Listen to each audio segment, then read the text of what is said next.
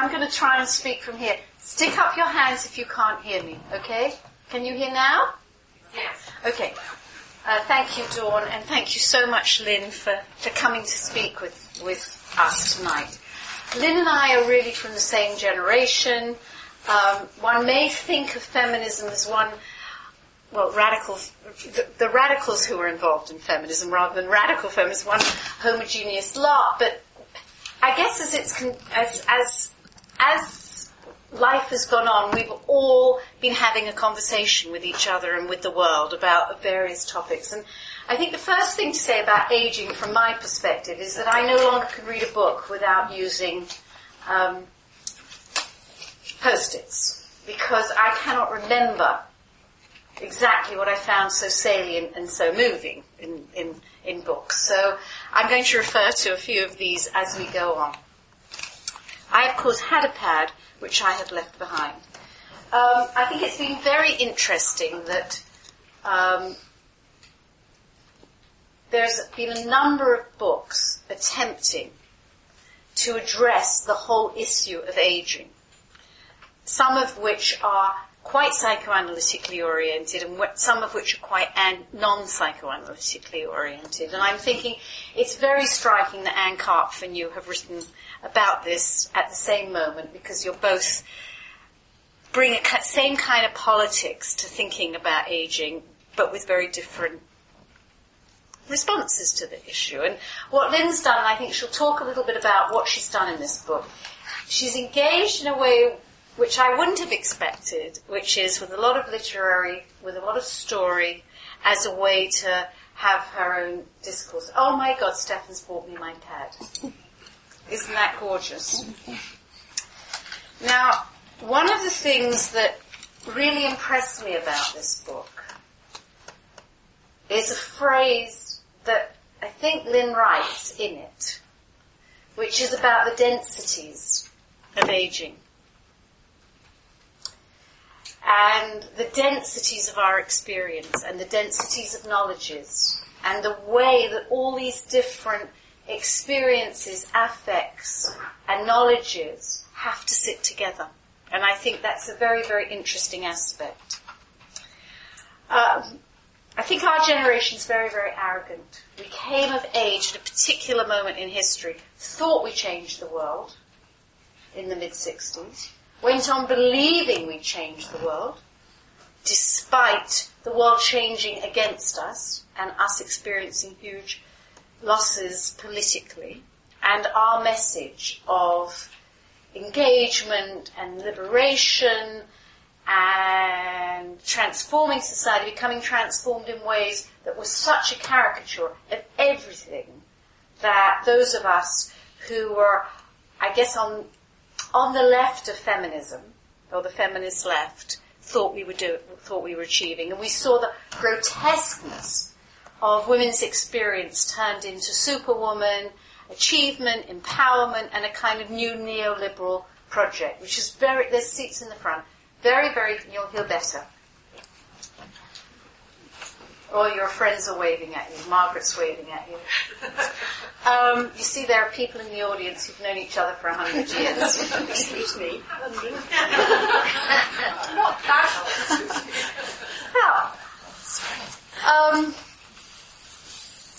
So I think in a way this book tries to do several things, and I'll ask Lynn what the hell she thought she was doing in it. But there's a writer and there's a reader. And I'm one of the many readers.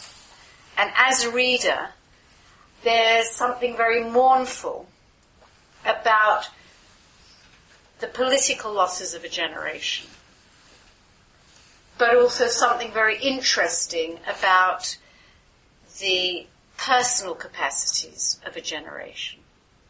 So I'm going to shut up for the moment, let Lynn speak for a few minutes about what she thinks this project is for her, why she did it, and then maybe there'll be areas that we will contest with each other, I don't know.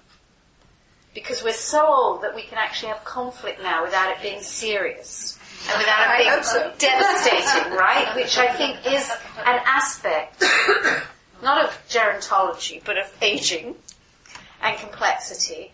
and then perhaps we'll try and have a general conversation all together. Thank you, Susie. It's wonderful to be here at the Freud Museum and especially to be in conversation with you, who I've known for so long and engaged in so many things together. Now, this book was written really as a sequel to my last book. Indeed, all my books are sequels, so my editor and publisher there at the back is a bit worried about whether my next book's going to be a ghost story because we're going to go after old age. But in my last book, Making Trouble, the on life and politics, I was indeed dealing, as Susie said, with the hopes and also the losses of my generation. I don't think I was ever as confident as you suggest, least of all in the mid-60s, and it was only with the decade of feminism in the 1970s that I think some of us began to think about making a real impact on the world. Although by 1979, when with others I was writing Beyond the Fragments, we were really aware of what we were up against and how little we were going to be able to hold on to unless we were able to form broader coalitions that were powerful enough to have a leverage on those in government. And in fact, that's what we didn't do even when we got New Labour. So, in one of those chapters in Making Trouble, I'm reflecting on the fact that whether or not we were personally confident, we certainly thought that we were going to make some difference to the world. And that led us to communicate everywhere this vision we had of a more egalitarian, sharing, caring future. And also, in my segment of the left, which most feminists were in, we were very much concerned with living our politics now. And so we were trying to embody that politics of a more caring, sharing time. Many of us, like me, were living collectively and trying to assert certain forms of autonomy and independence at the same time as knowing how much we relied on others for caring for our children, for caring for everything about our communities and creating the sorts of worlds we wanted. And it was precisely some of us who, facing the defeats of the 80s and 90s with the coming of Thatcher, paving the way for neoliberalism and the deregulation of the markets and the total evisceration, really, of the sorts of radical democracy we wanted, that many of us found ourselves not only living in a more unequal world and a much harsher, less caring world, but also personally, more of us were living alone and facing exactly the sorts of futures, both publicly and personally, which we had spent our young lives working against. And so therefore, I was writing this book to see, well, what can we salvage? Because many of us are still totally engaged with the world. And so it was in writing the book, I think, that I was talking myself into ways of aging, ways of embracing life in old age without forms of disavowal that we are old now. And disavowal, I think, is one of the main ways in which people deal with old age. I don't think Susie completely agrees with me, so she might like to come in there, but in books written, in books that interview old people, they nearly all say, I don't feel old. I don't feel old. Paul Thompson, other people will say that they don't feel old, and indeed in surveys, in large surveys, people in their 50s tend to say they feel at least 10 years younger. In their 60s, they often, a significant number, say they feel 20 years younger and so on. So disavowing age is a big issue. And I wanted to think about that and how one might be able to affirm age at the same time as also affirming something about its challenges. Well, I think, okay, let's start there, because what I found very interesting in this book, and it's something that's, Catherine, I can't remember her name, the woman from Time or Newsweek. Catherine Myers? Yeah, Amortality. Amortality is Catherine Myers. She has there's a big argument around now about I don't feel my age. Now, I think I'd like to approach it this way. And I want to know whether Lynn would be prepared to approach it this way. I think it's preposterous that I'm my age. Absolutely preposterous. However, I don't feel like a youngster. I do feel that I have lived a long time. I'm very different from my children's generation. I'm really different than a generation of women that I work with politically, who are in their 30s, late 20s to late 30s. I feel very different from the generation of people that I know who are in their 40s. And still but I don't feel young, right? I don't want to, and I think this is probably where I have a problem with this amortality issue, which I don't think you take up. But it's kind of part of what's being said. I find it because in our generation, or within the last 100 years, whatever was respectful about old age has been collapsed into contempt. And capitalism hasn't caught up with the fact that if you actually have any spending power, you're a resource for old age, so they ought to revamp it as something kind of sexy or whatever. But what I have difficulty with, and I think it's a current, not necessarily of yours, but of all the literature, nearly all the literature you draw on, except maybe from Coyne-Tobin, but nearly everything else is a ruefulness of aging,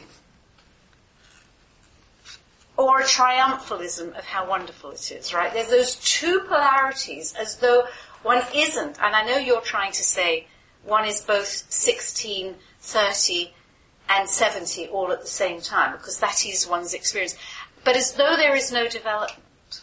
And I think this is maybe part of the struggle, because as a psychotherapist, as a psychoanalyst, I actually am very aware of people's different levels of development because of their actual life experience and the way they tell their stories to themselves.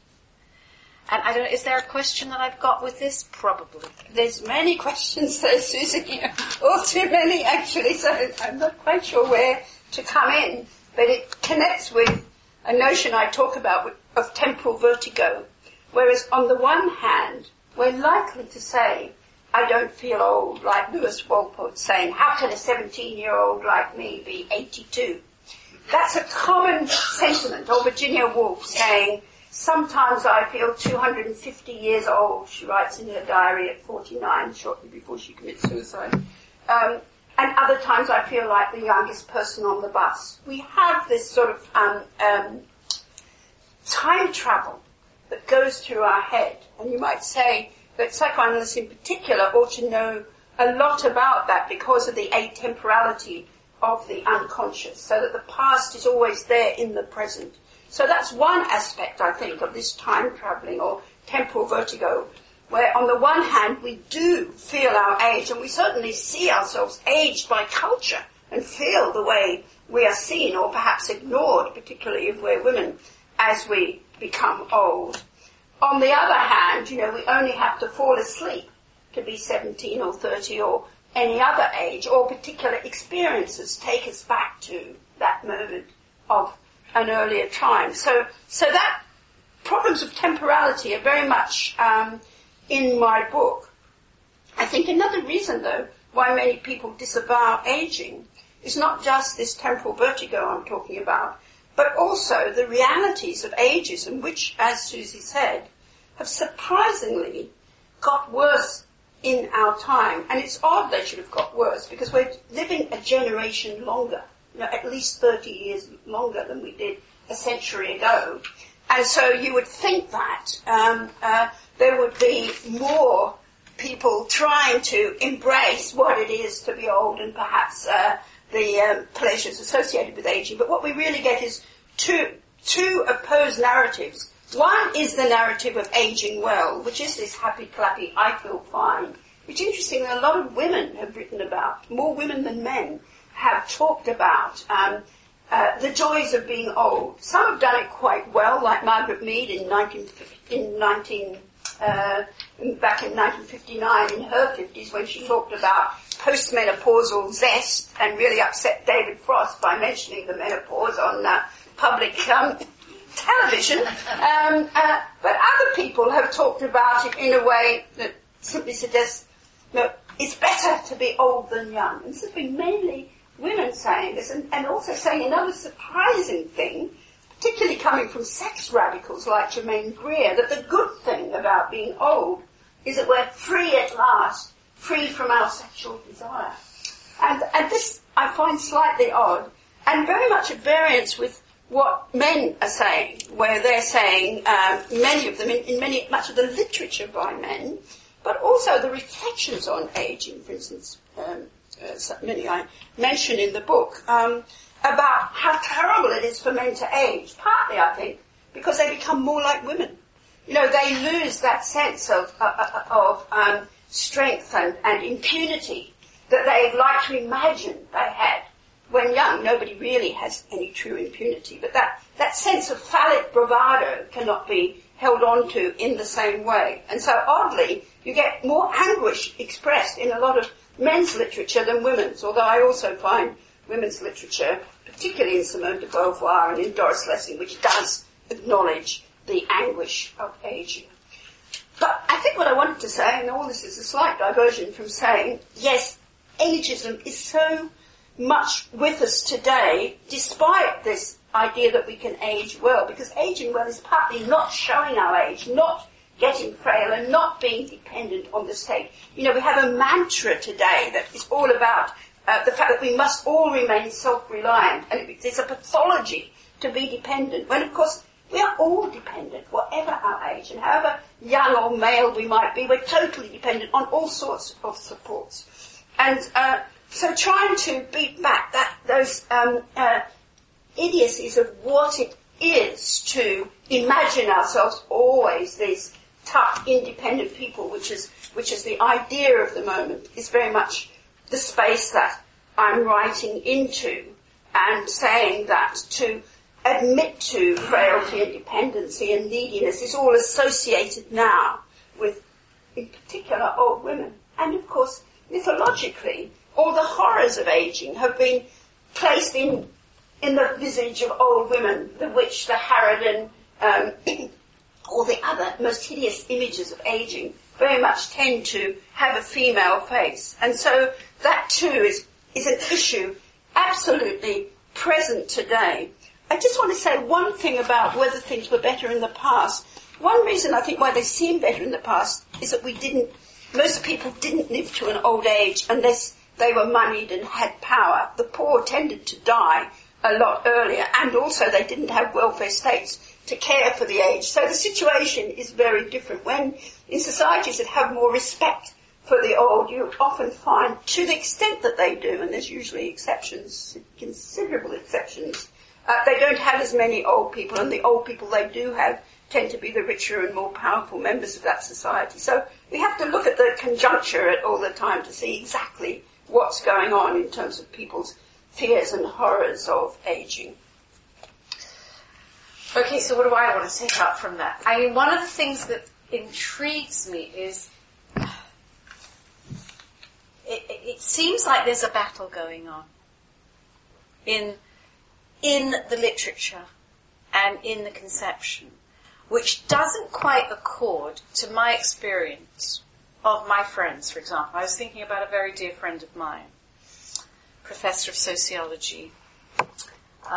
He's a bit older than me, so he's in his mid-70s. For him, it is a tremendous relief, unlike Philip Roth, that he is not as crazily sexual every minute. It's not for him a loss. Now, I think that's very interesting, because I think our stories of masculinity have been constructed. I do think Philip Roth is one of the greatest writers in the world. So, I mean, given I read in the English language rather than anything else, so I'm not going to. But in a way, he's spoken for masculinities, which I don't think is accurate. In the same way that we're now, and that's why I welcome all these books and these things, because we're speaking for everybody, when actually one of the things that's so extraordinary about all the voices is that if you think about the voices of our generation, they're talking about complexity and having curiosity towards oneself and being engaged and being, and I think you bring this out in the book, and being in wonderment as well as being in grief. There's not one aspect to this, and that part of the rhetoric that's been so damaging is to shove one in either one category or in another category. You know, there's no such thing as sex after certain. Well, no, actually, there's late love and there's late sexuality.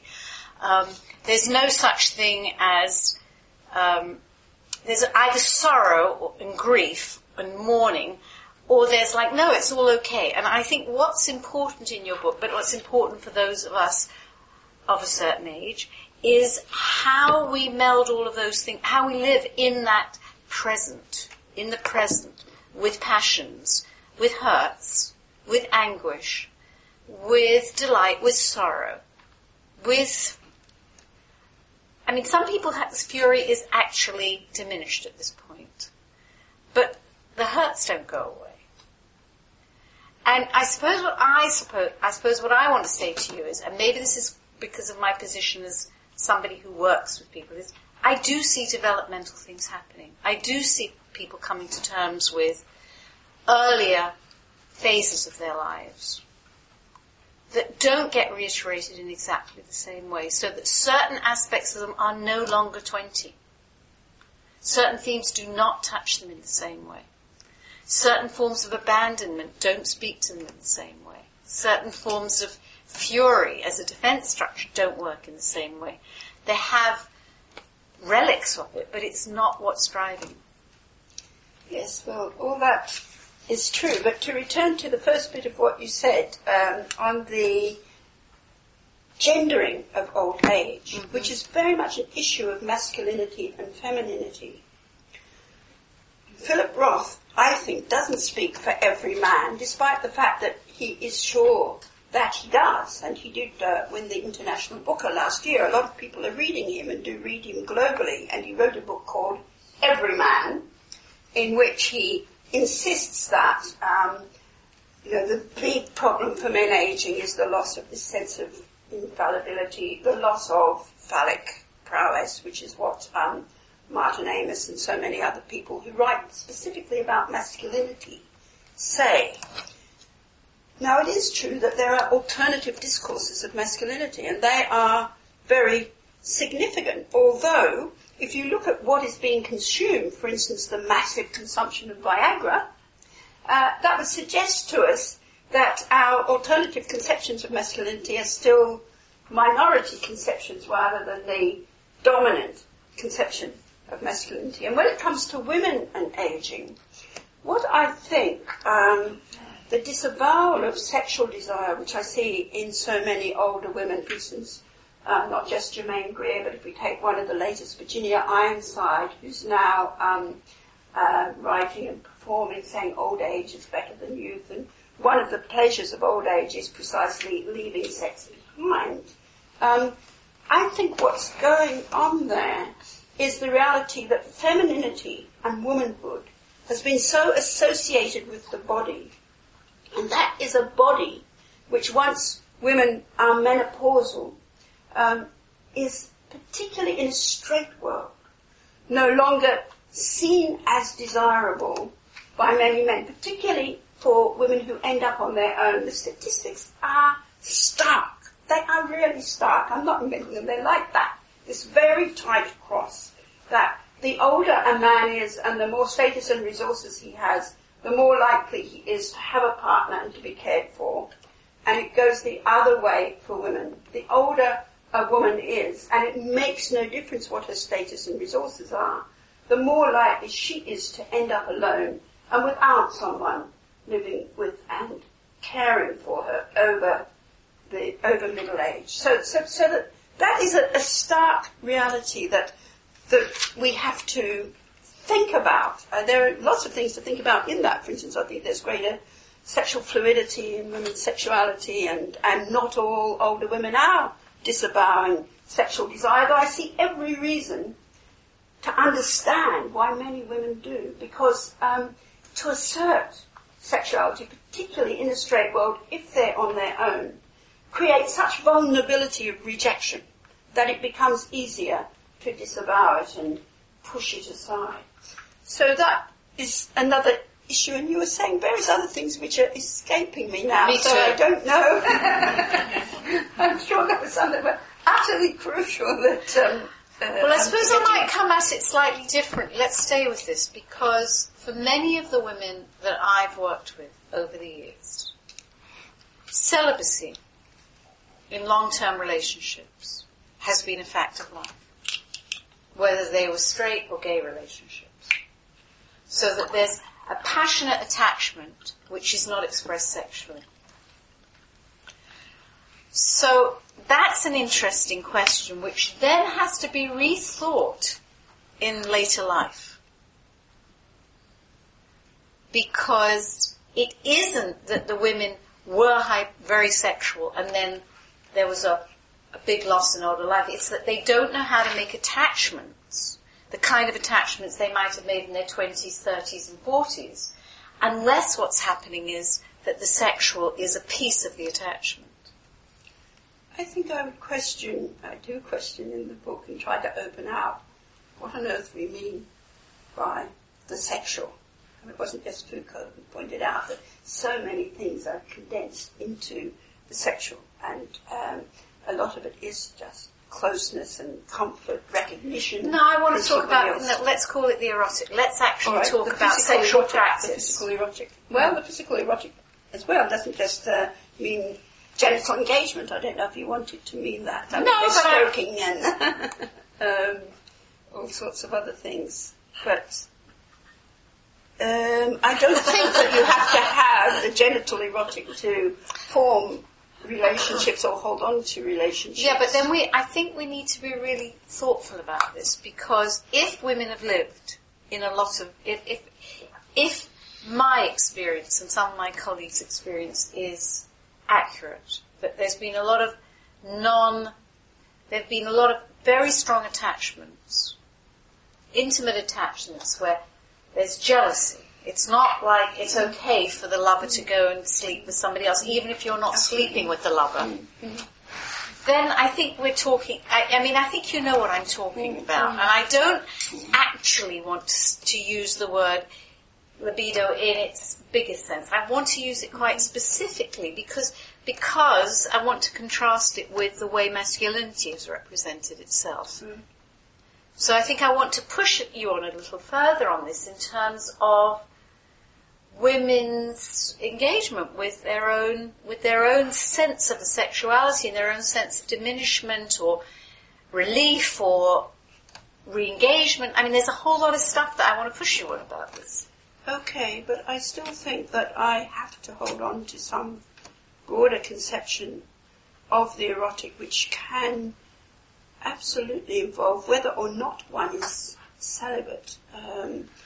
If one is in a relationship, knowing oneself to be an attractive person to another, knowing that one's body isn't seen as abject and hideous. And I think that is what many women out in the world, particularly women on their own, often feel, that we hide away as older people because of that fear of how we will be seen, and particularly how we'll be seen if we show signs of our physicality.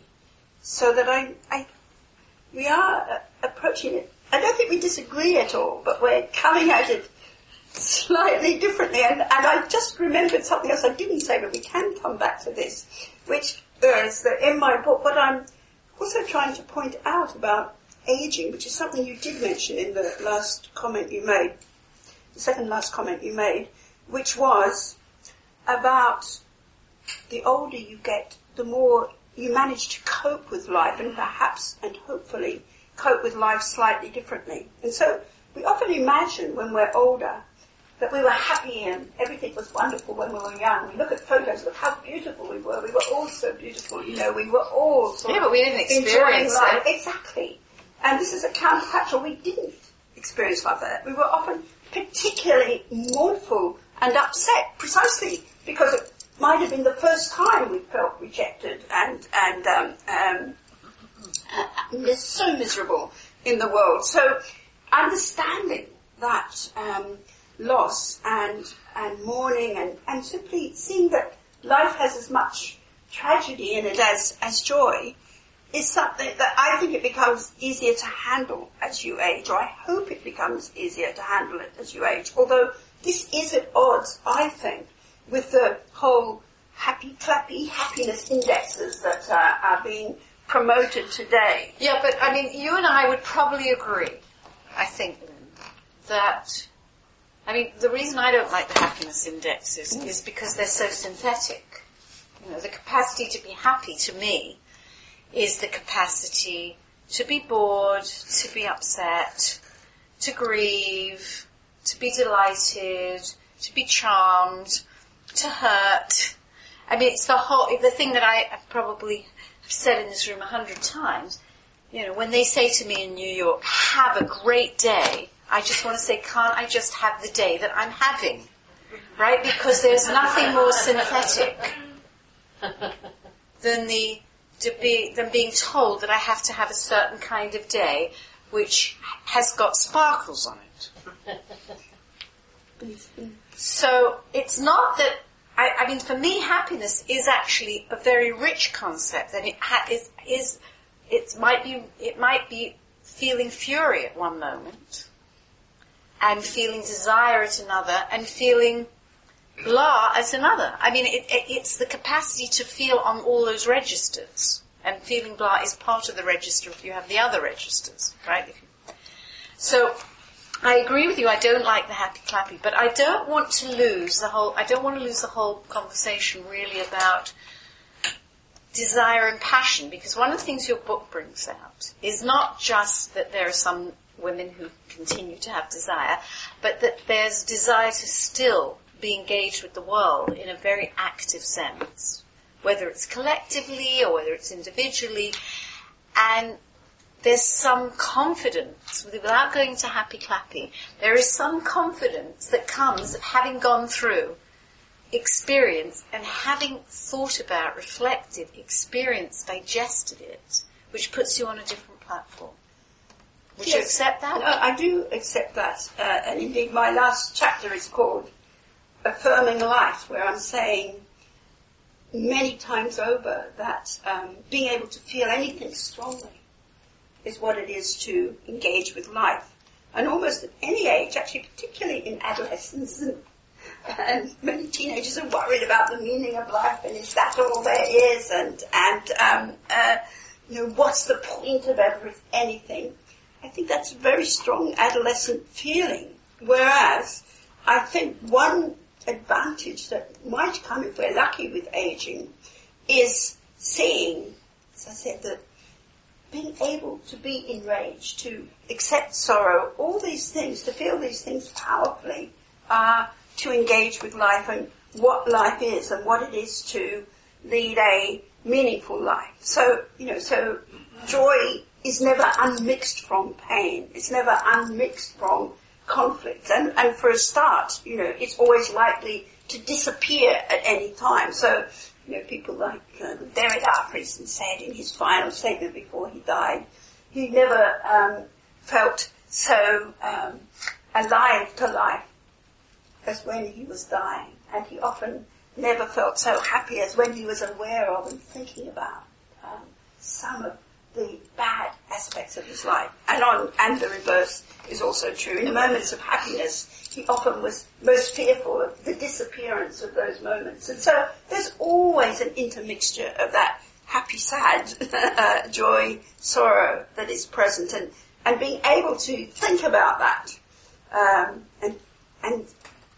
and explore that seems to me something that we might be able to gain more in aging, and also, I suppose, to share. So another point of my book is very much about the importance of being able to keep hold of intergenerational bonds. And I see the present moment very much trying to put us in our boxes, like our dreadful Minister of Education, David Willetts, writing this ghastly book, The Pinch, in which he says, which is subtitled, Why Older People Have Stolen Their Children's Future and Why They Should Give It Back. Just trying to get us all lined up against each other. Whereas it seems to me, since every day everybody is growing older, whatever their age, the more we can actually feed into and support each other in terms of the changes we'll all be having, then the more likely, the more enriching it is, both to be young and to be old, if we can get that right, if we can build those bridges in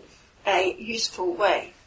Okay, I want to ask you two questions and then kind of open it up or make two comments. One is, I don't think that you're saying that the intensity of adolescence and the forging of identity against, which I think is a lot what you have to do. You have to be exactly like everybody else and then you have to differentiate, right? And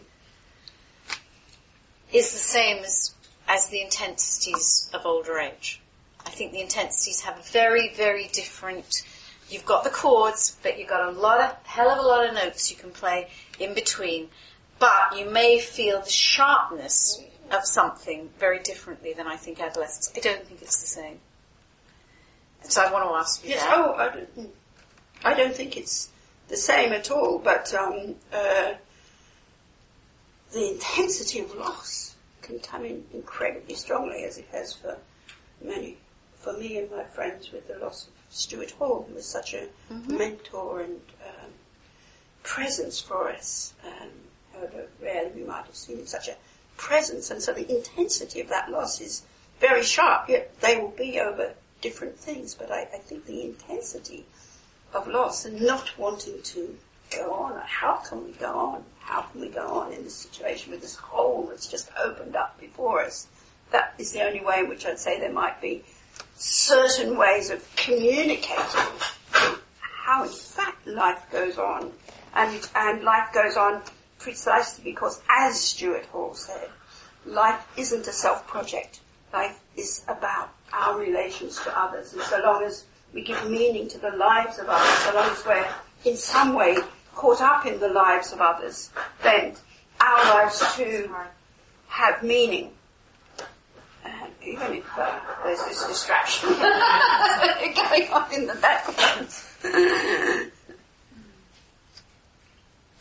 Okay, the other thing I guess I want to talk about, or ask you about, that interests me,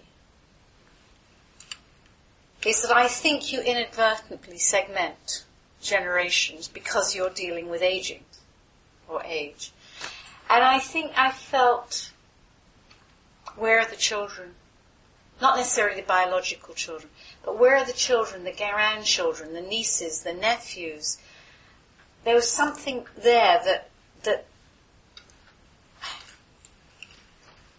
decontextualized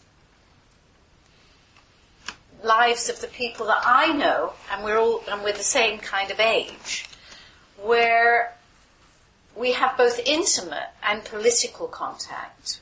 And for me, clinical contact with people across the age span. But we don't all.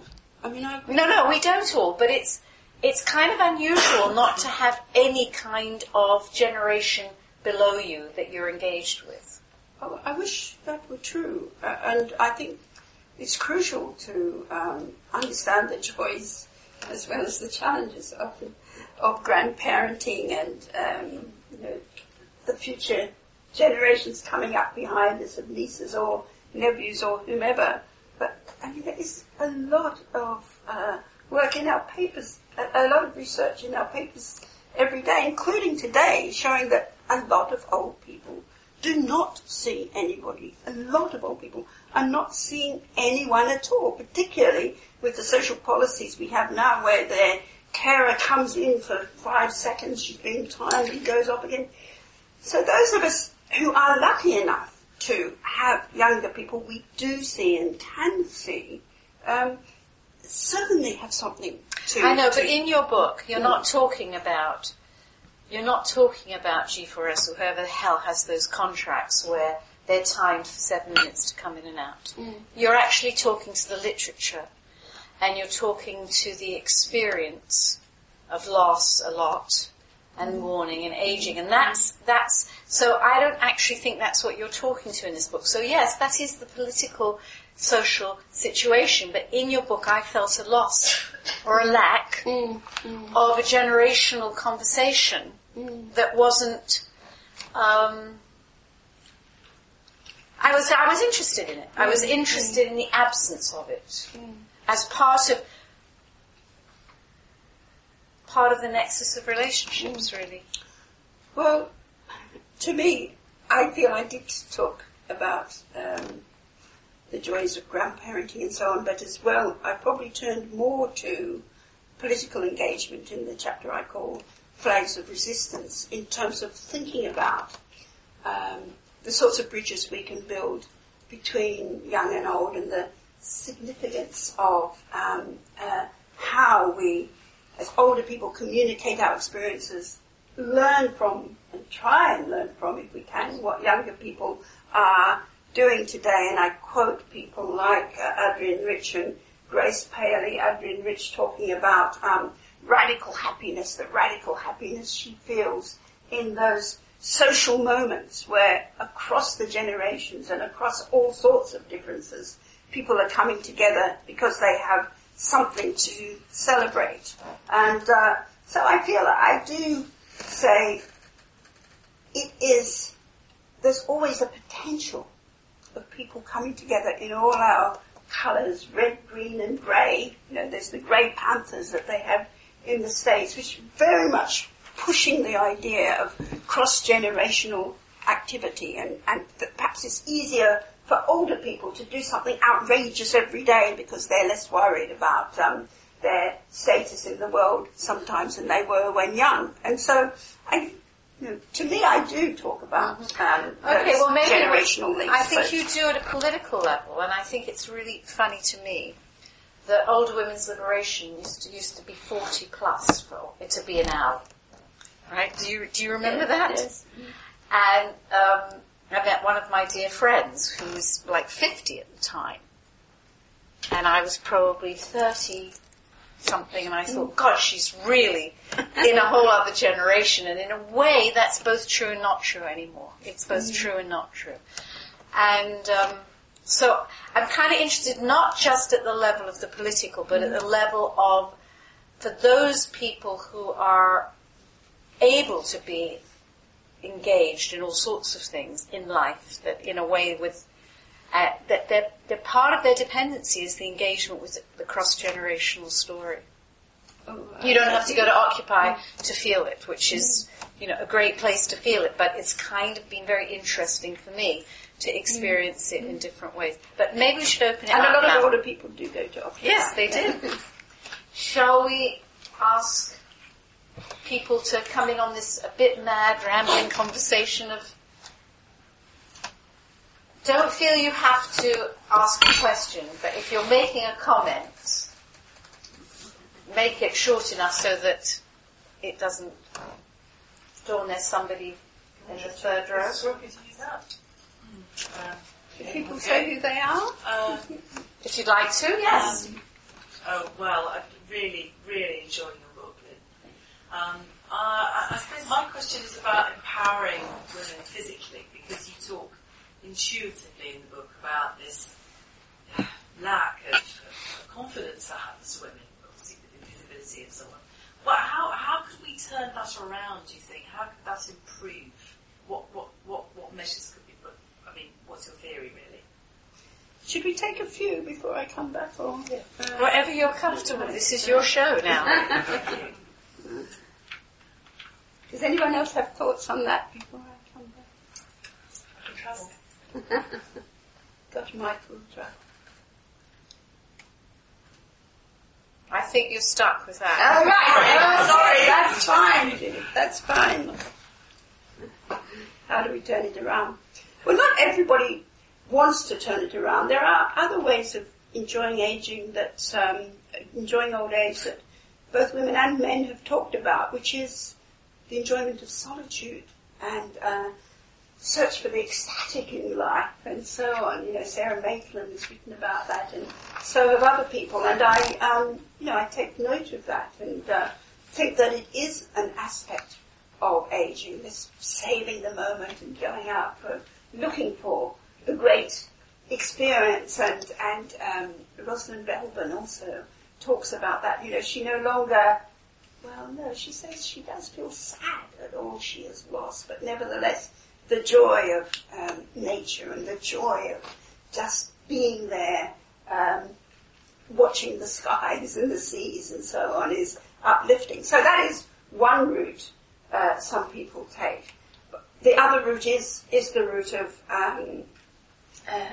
the Grey Panthers. I've forgotten who was the person who started the Grey Panthers in the States, who just went on living as she'd always lived in her big house, inviting young people into it and saying, I'm going to do something outrageous every day. Maggie Kuhn or something she was called, I think. So just staying very engaged with the world, which would be the way Adrienne Rich and Grace Paley and others did. But okay, for some other people who just want to go on with their more everyday lives and are perhaps not so politically engaged, I can only think of the roots through the family, through the grandchildren and so on, which are obviously there, but also through friendships. And I do think old people have been very good at maintaining friendships, and particularly older women, because it's something that feminism so strongly argued for the importance of, and that was female friends. Now, sometimes I think that we can be rather cavalier and romantic about how strongly we can rely upon our friendship networks. I still think there are often limitations to the responsibilities which friends feel for their other friends, and I try and discuss that in the book. Nevertheless, part of the joys of aging has to involve being there together with one's own age cohort, as well as this other aspect we've been talking about, building those generational bridges. And Diana Attill talks about it. For instance, the extraordinary pleasure she can feel when some young person is actually listening to her. And also just trying to keep doing what Simone de Beauvoir says is we have to try and keep doing whatever it was that gave meaning to our lives. But not everyone will be in a situation to be able to do that, because they will be being continuously overlooked. And so if they are living on their own and fragile, which I do take seriously as a real segment of our population today, that means trying to do exactly the opposite of what all our welfare reforms are doing, and thinking of the value of caring and what it means to keep people engaged in society and not making them feel worthless, dependent people. So there's so much work to be done on that front, which people like Yvonne Roberts and Joan Bakewell and others have attempted to do, to build that movement of rethinking the importance of care, and also seeing that we need to care for people as well. In a caring relationship, we always think that it's just the one being cared for who's a problem, and the one doing the caring who is, giving everything. Whereas it seems to me that however much we might be fragile and being cared for, we still can have things to give back. But we have to rethink what caring is all about.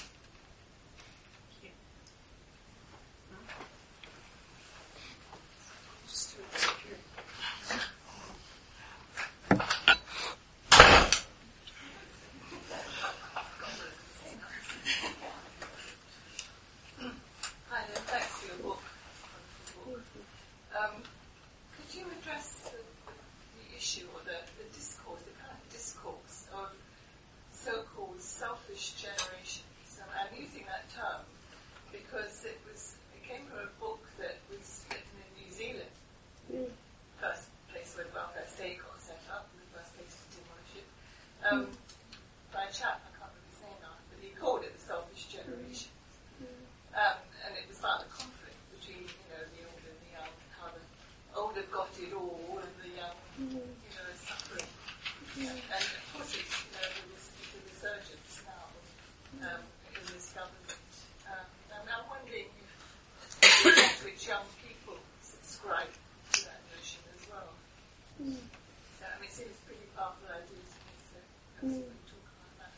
Does anyone else have a comment on that theme?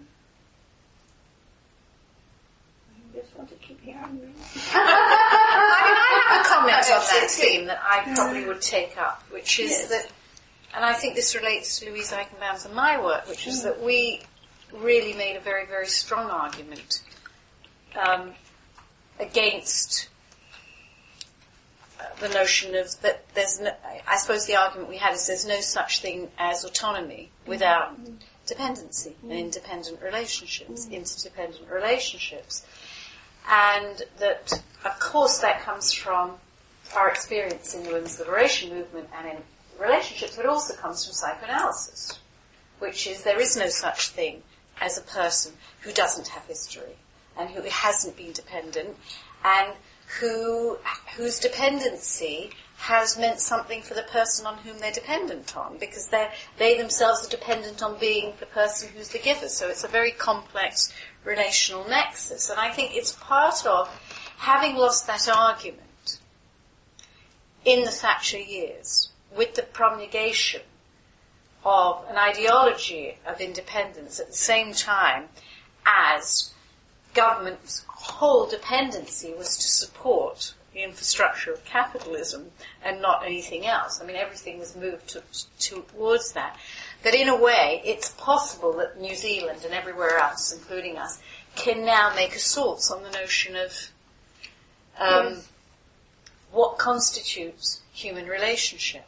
And this horrible, hateful notion that dependency's become a dirty word as opposed to the very nature of what it means to be human.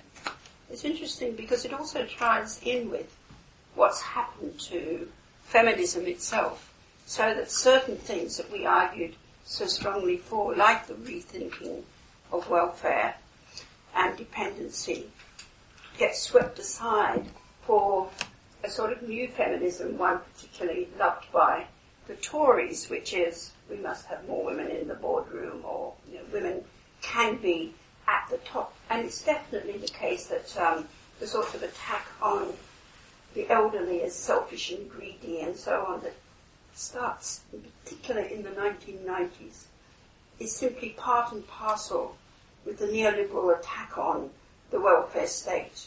So, of course, the feckless and the unemployed, everybody who's seen as in need of welfare support is to be attacked as in some way unworthy and discreditable.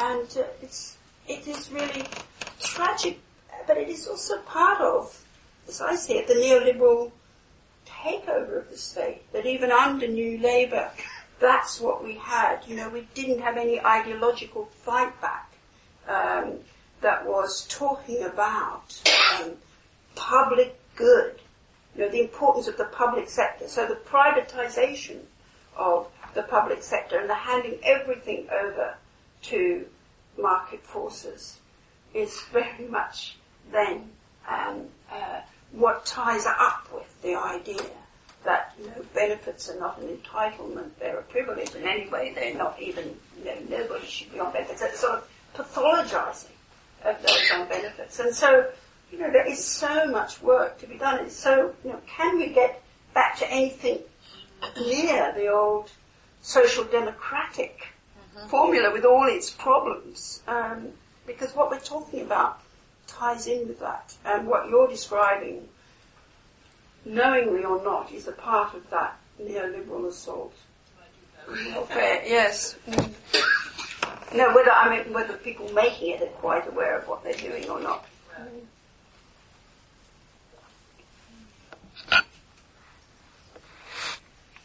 While people are thinking of a question or a comment, I want to talk to you about late love. All right. I think you've got things you might want to say about that. I think so. Well, in the book, I'm trying to tackle the reasons why older women, and particularly, and surprisingly to me, older feminists, unlike Simone de Beauvoir and Doris Lessing, are talking about this notion of being free at last from desire in its broadest sense, including late love.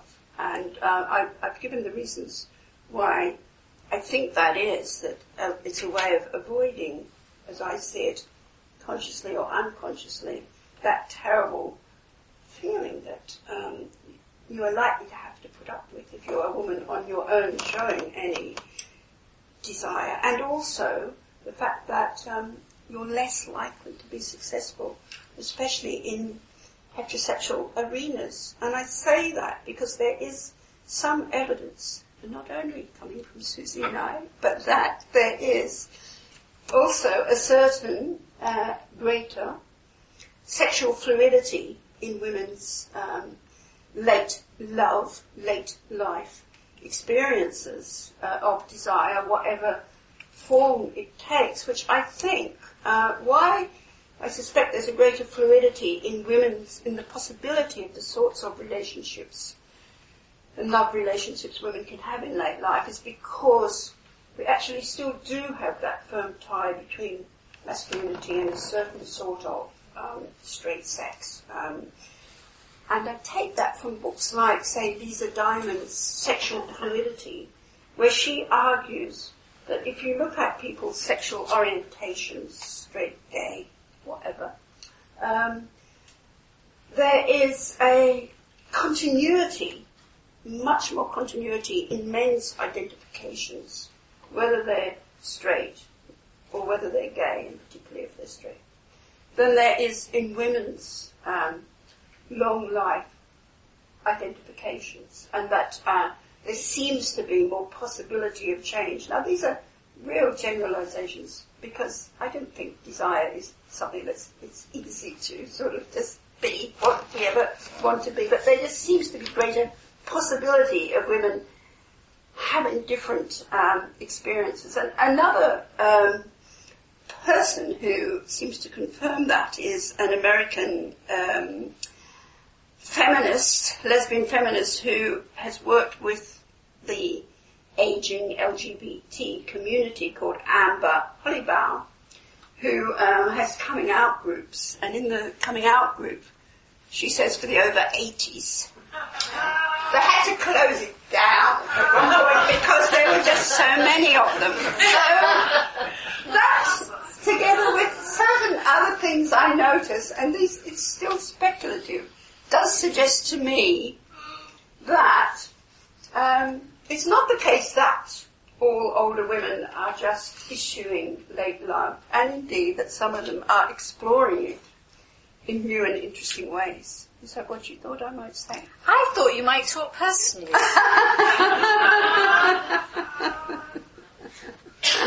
Well, I don't usually, actually, but I can, and I do mention. Well, you've written personally, yes, so I think you might as well talk personally, yes. because you're in the Freud Museum. Yes, okay. Well, I can talk. Actually, my story is quite interesting, because I've always been known as someone who has written about straight sex. I have a book called Straight Sex, which my publishers Verso are going to reprint to my delight very soon. And in that I try and talk about, and I am talking about, the fluidities within straight sex and why I reject the radical feminist notion that it's only and always about male power and women's subordination. Nevertheless, it's a defense of straight sex. And I was invited to a conference in 2005 on the topic heteronormativity, a fruitful concept. A fruitful concept. Anyway, I was asked about 18 months before it happened, and so I said, oh, okay, I've already started talking about straight sex.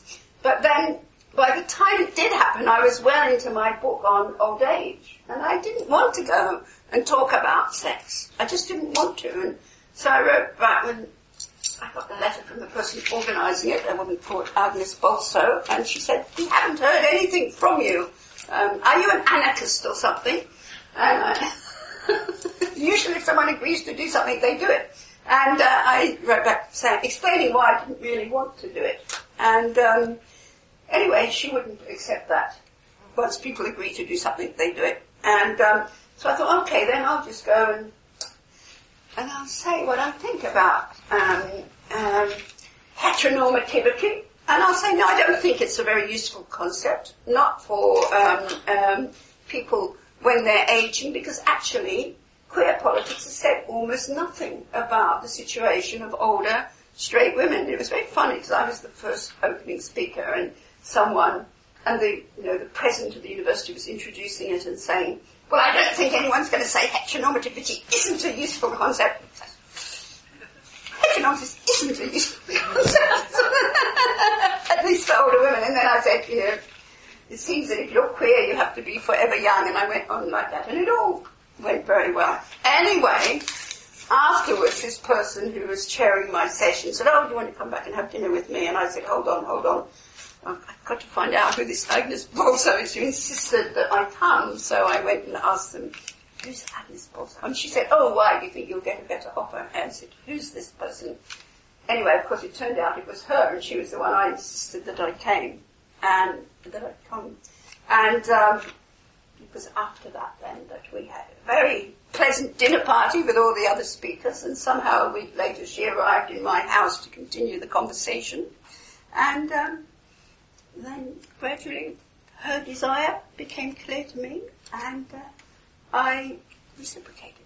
So we started a relationship now about nearly 8 years ago, which has been extremely interesting in terms of it hasn't changed my ideas, and I suppose I still, in a sense, I still identify as straight, but it has opened out and made me think about all sorts of other physical possibilities between people and how one loves a particular person in particular ways, and somehow getting further away from those strictly gendered notions. I think you have a slightly different story. Yeah, but I'm not on this platform that way. Thank you. Yeah, go. Right. Hi. Well, Lynn, I think one of the things your book does is open up the space for all of us to think about how we age and old age and create space for conversations which often isn't there. And I'd just like to say that I've been in an older women's group which actually lasted for 20 years. It's still going on. And that very definitely has been a space for having kind of conversations that on the whole are not very possible in everyday life. And we don't have any particular agenda other than we're there because we want to think about what getting older means for us. And we've all been through, all the endless life events that tend to happen. But I would say that probably the thing that we keep coming back to is our bodies and our feelings, particularly our feelings about our bodies, and just how hard that is, particularly for women, I think, because our bodies are always so much on the front line. But I think one of the things that we probably haven't talked very much about, and I said hasn't really been part of this conversation, and doesn't figure much in your book or indeed in many of the books now written about age, is how death comes nearer, about death, and that death is on the agenda in a way that it often isn't when you're younger, unless something really terrible happens. Well, I suppose I wondered what you both thought about that and about what kind of frameworks you would have for thinking and talking about it. And I was very interested in what you said about what Stuart Hall said about life is not a project. A self-project. A self-project. A self-project, that's right, sorry. And that maybe that helps one think about death in some way. But anyway. Well, I do talk about it a little in the book in terms of thinking about where does all this fear of old age come from. And in Freud, for instance, who had it very badly, and declared at 49 that everybody, but particularly women, become more rigid and ineducable, and also described his own life 20 years later as living in a complete a wasteland, a lunar landscape where nothing could happen. And interestingly, this is in response to being wished happy birthday by Andreas Salome, who says, I completely disagree with you about the lunar landscape. I like old age, and I'm very glad that I was able to enjoy it, and so on. So, what it made me think about is whether Freud is right to think, as I think he thought, that, and he suffered a lot in old age, of course, he was very ill, but he thought that old age and mortality was sort of the same thing, and that there was nothing more to think about.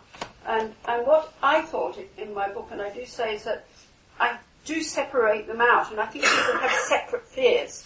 Some people, a fear of old age, and particularly those men talking about the dependencies of old age and feeling that they've become more effeminate and so on, and that is their big fear, more than mortality.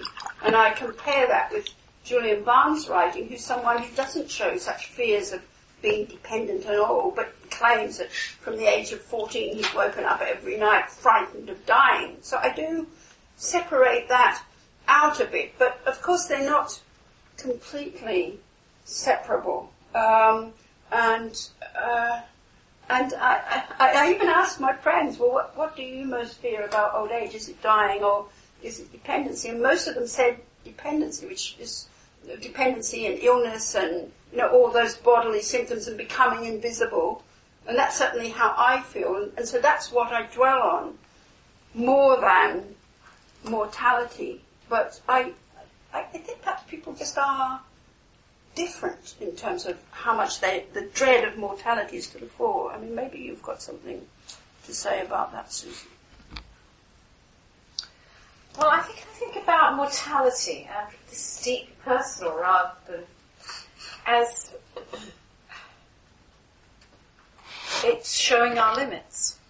And that's part of the human project. And I think this all the way through, that you have an imaginative life, or a fantasy life, or a life of wishing to do and act and feel. But at the same time, there's always limits. And that is what part of, I think, becoming 30, becoming 40 is this understanding the engagement with the imagination and the limits. And that one is both elastic and yet it's constrained. And that seems to me what's interesting about life. That's why I can't stand post-humanism, where what you can do is anything you can imagine you can do, right? Because that seems to me to take kind of the fun out of it. And maybe that's too philosophical for most people, but I think, so I can't conceptualize death, but I can conceptualize this limit, or the dialectic between openness and a border, and a boundary, between the openness of intimacies and the delicacies, and also the whole issue of separation. And I think by the time you've got to, people are having to deal with death a lot because of very early cancers and things that are occurring. People have experiences of loss quite early on in ways that I don't remember growing up, partly because we had a much smaller community. But death, if somebody had lost a parent, that was a really big deal. So-and-so doesn't. There was the war. Yes, but I'm a post-war baby. And in the kind of school I went to, it was unusual for somebody to be motherless or fatherless. Very unusual. Whereas that isn't true. People have lost friends in their 40s. Environmental carcinogens are such that, there's a lot of people. So there's something about, I don't know if this speaks to what you're saying, what you're interested in, where there's been rehearsals of loss, or people have been in relationships for such a bloody long time and lost those, that there's been those kinds of mournings, which seem that if you can live through them, you refresh something about being in the present with those losses, not without them. So that's how I think about it. Yes, I would just add two things. One, I think these groups of older feminists are incredibly interesting, and they're certainly on the rise. And I know there was a coming together of them quite recently, and I think we're going to see more. I think we're going to have a new consciousness raising of older women, actually, for our generation, which is rather nice, one way or another. But the other thing that will be raised in those groups is the incredible diversity of our experiences in old age. And so, some people will be aging with a lot of pain and a lot of anxiety and a lot of neediness, and other people won't. And so how we get our head around that and what to do around that is going to, particularly in relation to this government, for heaven's sake, is such a large issue. And I think also, I'm sure I am afraid of dying. I think most people are afraid of dying, but that we put it off. It's going to happen to someone else, but it's not going to happen to us today. It's not going to happen today. And so I think aging is about this saving today, saving the moment, and in a way, because we know that we are mortal, it enables us to do that more easily as we age. I actually quote John Updike talking about that when he's describing in his collection My Father's Tears, which I found very moving actually, where apart from all the usual reflection on adultery and so on that he has to go in for, he also has old people, old men always, he's not very good at women, thinking about how looking out to the ocean, taking their pills and feeling tranquil about their lives for now, just for now, feeling tranquil about their lives. But to be able to do that, one has to be living without too much pain. Although what I also point out is for someone like Adrienne Rich, who lived with a huge amount of pain, and from her late 20s, early 30s, because she had very bad rheumatoid arthritis, so she was in pain, that she manages to try and use her pain to think about the pain of the world and to say, I know personal pain isn't the same as political pain and so on, but somehow she can put it to use in writing these extraordinarily dramatic poems and getting feedback on that. But I'm sure that isn't such an easy thing to do, except I would return to what I said earlier, that we need people to care for. And that although we're encouraged nowadays to feel shame at being needy and dependent, a life without people to care for, whatever our age, is a impoverished thing. And so, it's very hard to turn that around, and not everybody, is going to have people around that they can make demands on. But for us rethinking how you could create a world where it is more possible to create the sorts of community spaces, and not just familial spaces, but community spaces where caring, is an issue. We used to say, how do we care for our children? That's the world we want to think about. That's what people like Anna Coote would say. How do we care for our children? How do we care for each other, whatever our age, is how I see it. An issue to do with aging today, or perhaps the issue. Well, maybe one of the problems, I don't know whether you thought this through in the book, because in a way I think it's impossible to think through, is that we can conceptualize diminishment. But it's very hard to conceptualize death. Oh, absolutely.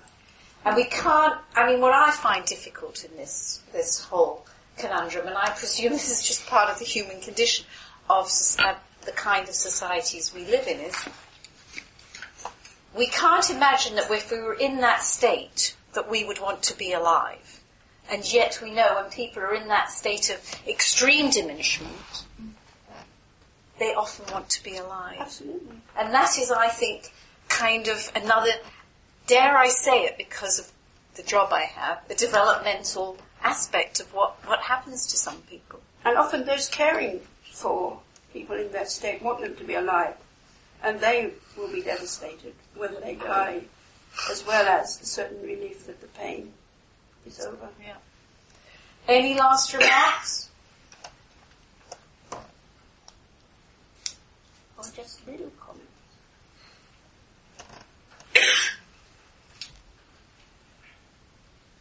Thank you for your very interesting conversation. And what I've been thinking about is that many of the things we raised, Betty Friedman in her book The Fountain of Age addressed. And I think it's lovely to have some of this confirmation around. And one of the really early feminists who challenged status quo.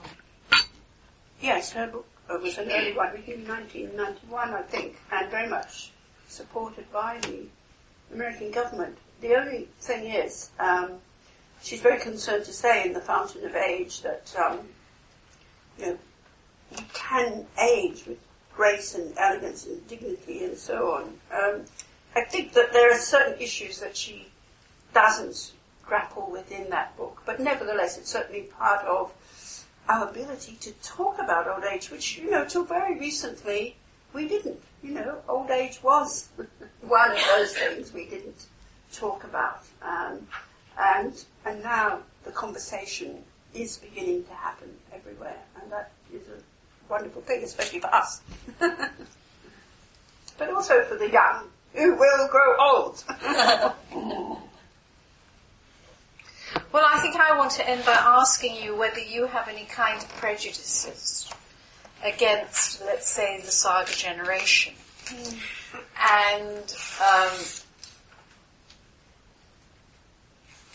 whether there's space for all the varieties of aging that you, well, I guess is there space for? Because I think the images of the Saga generation are very, very challenging if you grew up in the period that we grew up. Well, not to mention all the folk tales, etc., that we were brought up on. Hansel and Gretel and the Wicked Witch was present in most of them, many of them. But I guess then people may not want to say, well, yes. I don't know. Does anyone?